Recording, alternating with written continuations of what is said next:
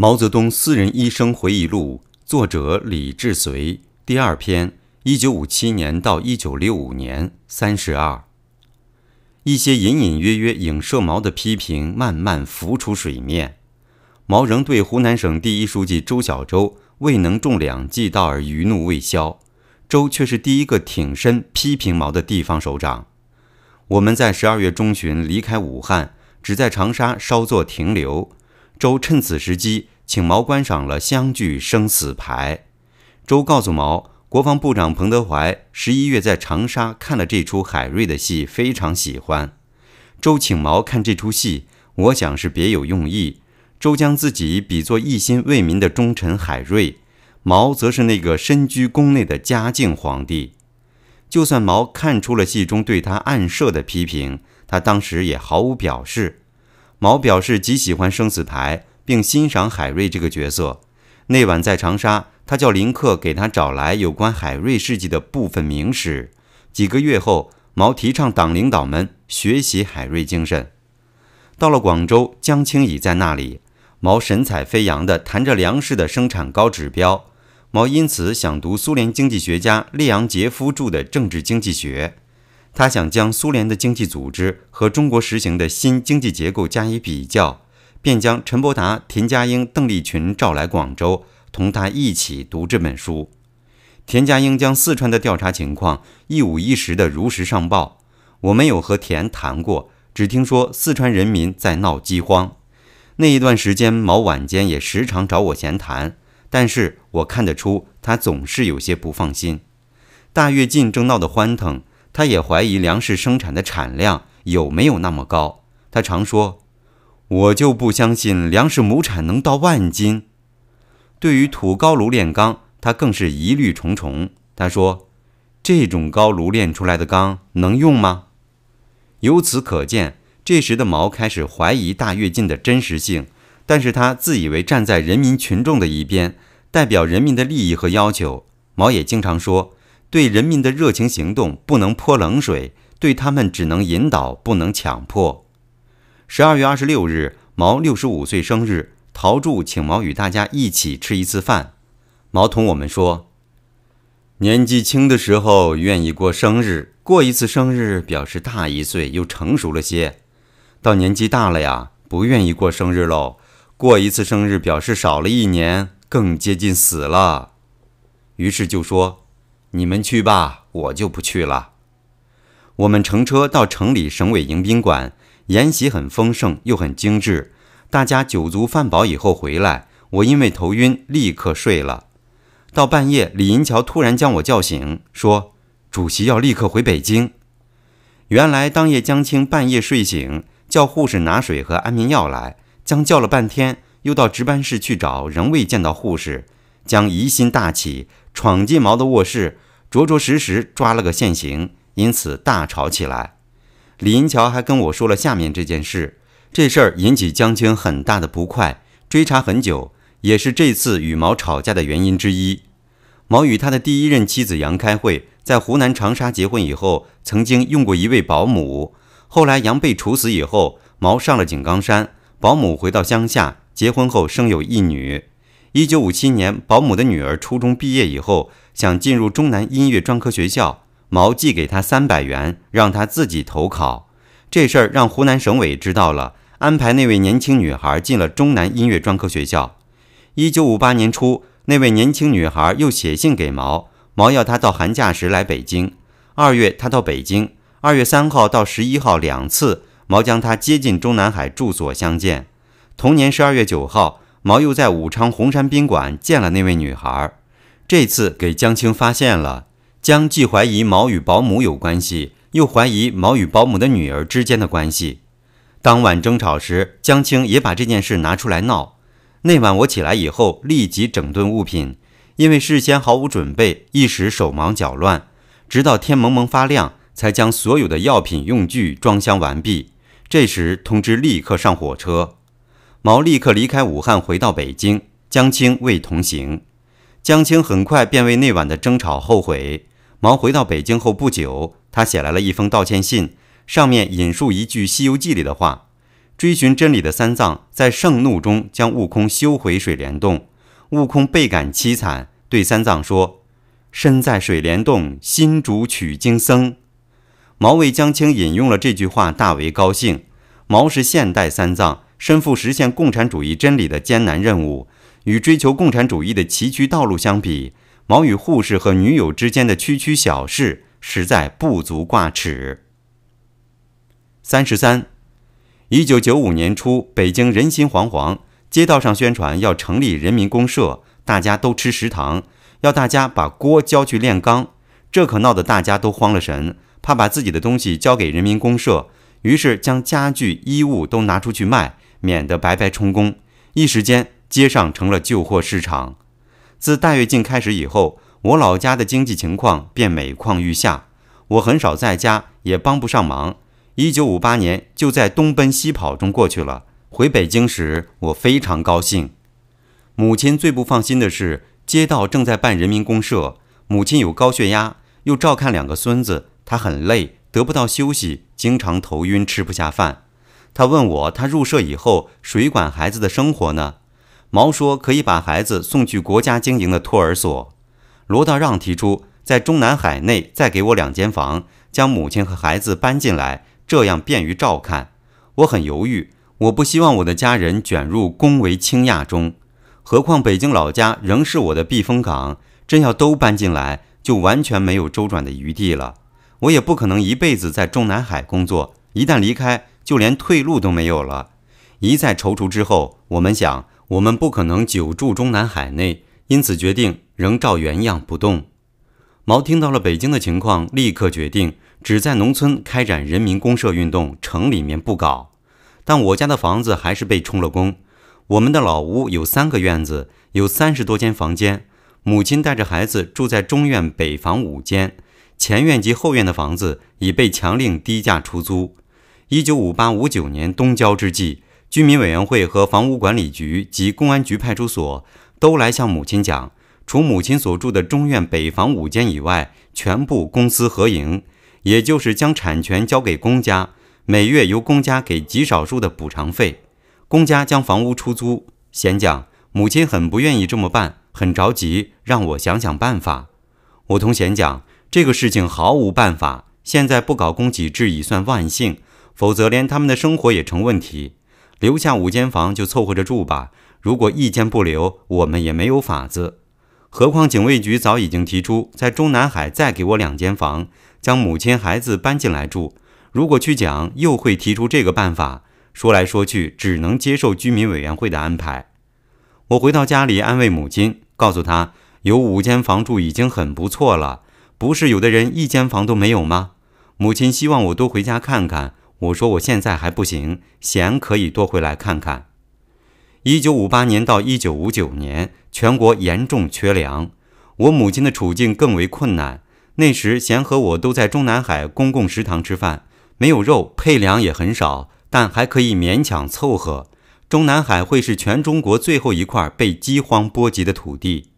我母亲那时已经年近70，如想买到米和油，就得跑去粮油店排队。我母亲带着小孩很累，身体也越来越差，血压经常很高。我们只好跟邻居商量，请他们帮我母亲排队买粮。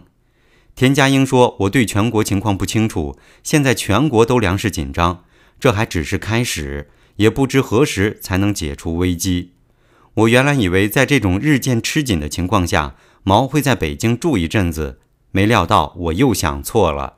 在1月下旬的一天，我早起后骑车到北京医院参加一项会诊，病人是胡乔木，他有12指肠溃疡，因大出血做了胃大部和12指肠切除，定期需要复查。我走到病房，主治医生开始报告情况。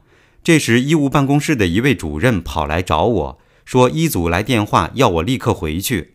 我匆忙离开病房，骑车刚到医院大门，正好与李银桥迎头碰上。他坐一辆车停在医院门口，他说，主席立刻动身要到东北去，找你1个多小时了，只等你一个人，赶快回去吧。说完，他先坐车走了。我骑车赶回中南海已是一身大汗。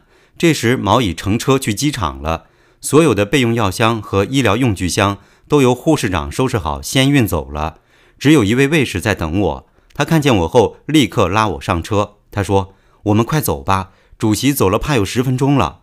我说：我只穿一身夹衣，怎么到东北呢？我回去换厚衣服。卫士说：来不及了，主席走时说叫你快去。我同卫士乘车赶到西郊机场，这时毛乘坐的一架飞机已经起飞有10分钟了，第2架机停在停机坪上早已发动。我上了飞机，舱内只有我同卫士2人。数小时后，我在辽宁沈阳下机，在东北冬季的酷寒中，我只穿了件夹衣，连毛衣都没有带。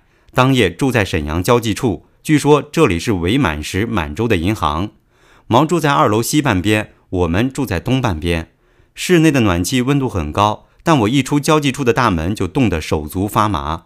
毛看到我蜷缩站立的样子，不禁笑着说：你是不是在大跃进中把衣服都卖掉了，还是入了公社？好在毛只在东北待了5天。毛这次出巡煤钢铁产量最大的东北，是为了了解钢铁的制造方法，以及看看土法炼钢究竟可不可行。毛原本希望用分散全国钢铁产量的策略来激发农民的创造干劲儿和削减中层经济官僚日渐膨胀的权势，但毛仍未打消如果土法炼钢可行，为何先进国家要盖大钢铁厂的疑虑。高炉的燃料问题也盘旋在他的脑中。在中国乡村，农民早为炼钢把树木砍伐殆尽，现在连门和家具都劈下当柴火。东北有现代化的大炼钢厂，煤的产量和质量都很好，因此毛想同时看看炼钢厂和煤矿的情况。我们参观了鞍山钢铁厂和抚顺露天煤矿。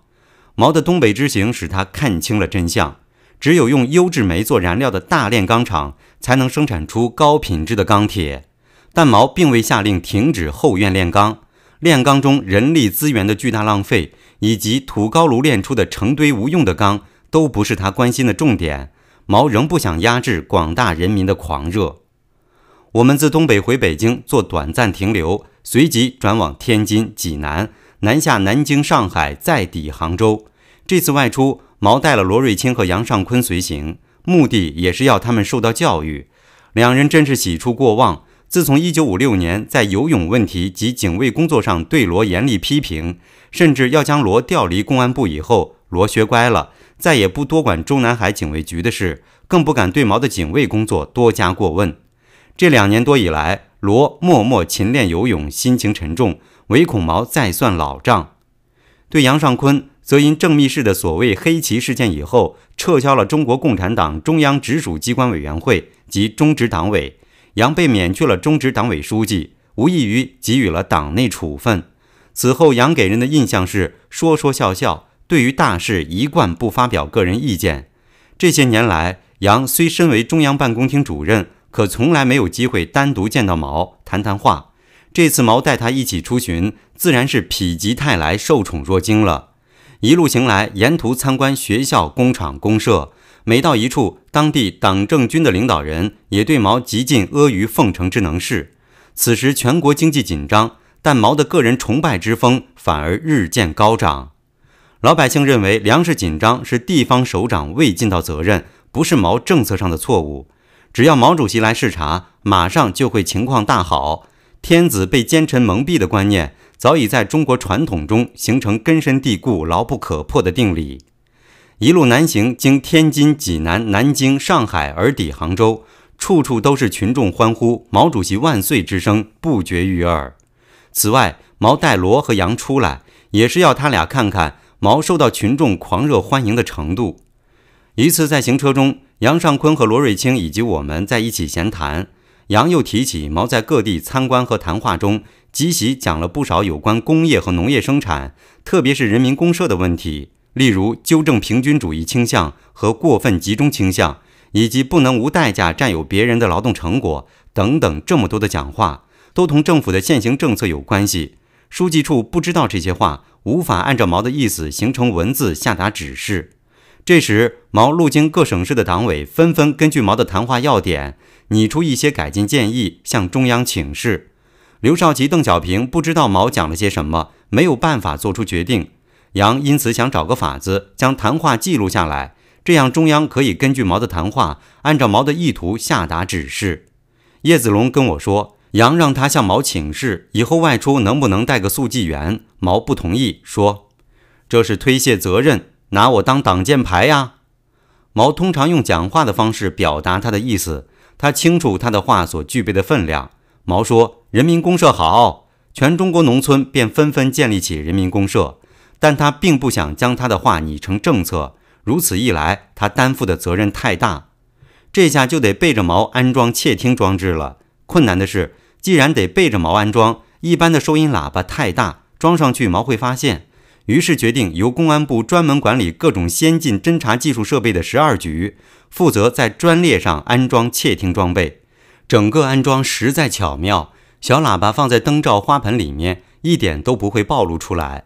还在毛的专列餐车、会客室及卧车内安装收音小喇叭，连接的录音机也很轻巧，放在隔壁车厢内，丝毫不露马脚。又从中央办公厅机要室调来一个姓刘的人，专门负责秘密录音。自此以后，毛每次外出都有刘作为工作人员之一随行。刘奉命不得在毛的面前露面，免得被毛看到来了一个生人，查问起来露了馅。这就要求刘做一个黑人，随时躲开毛的眼睛。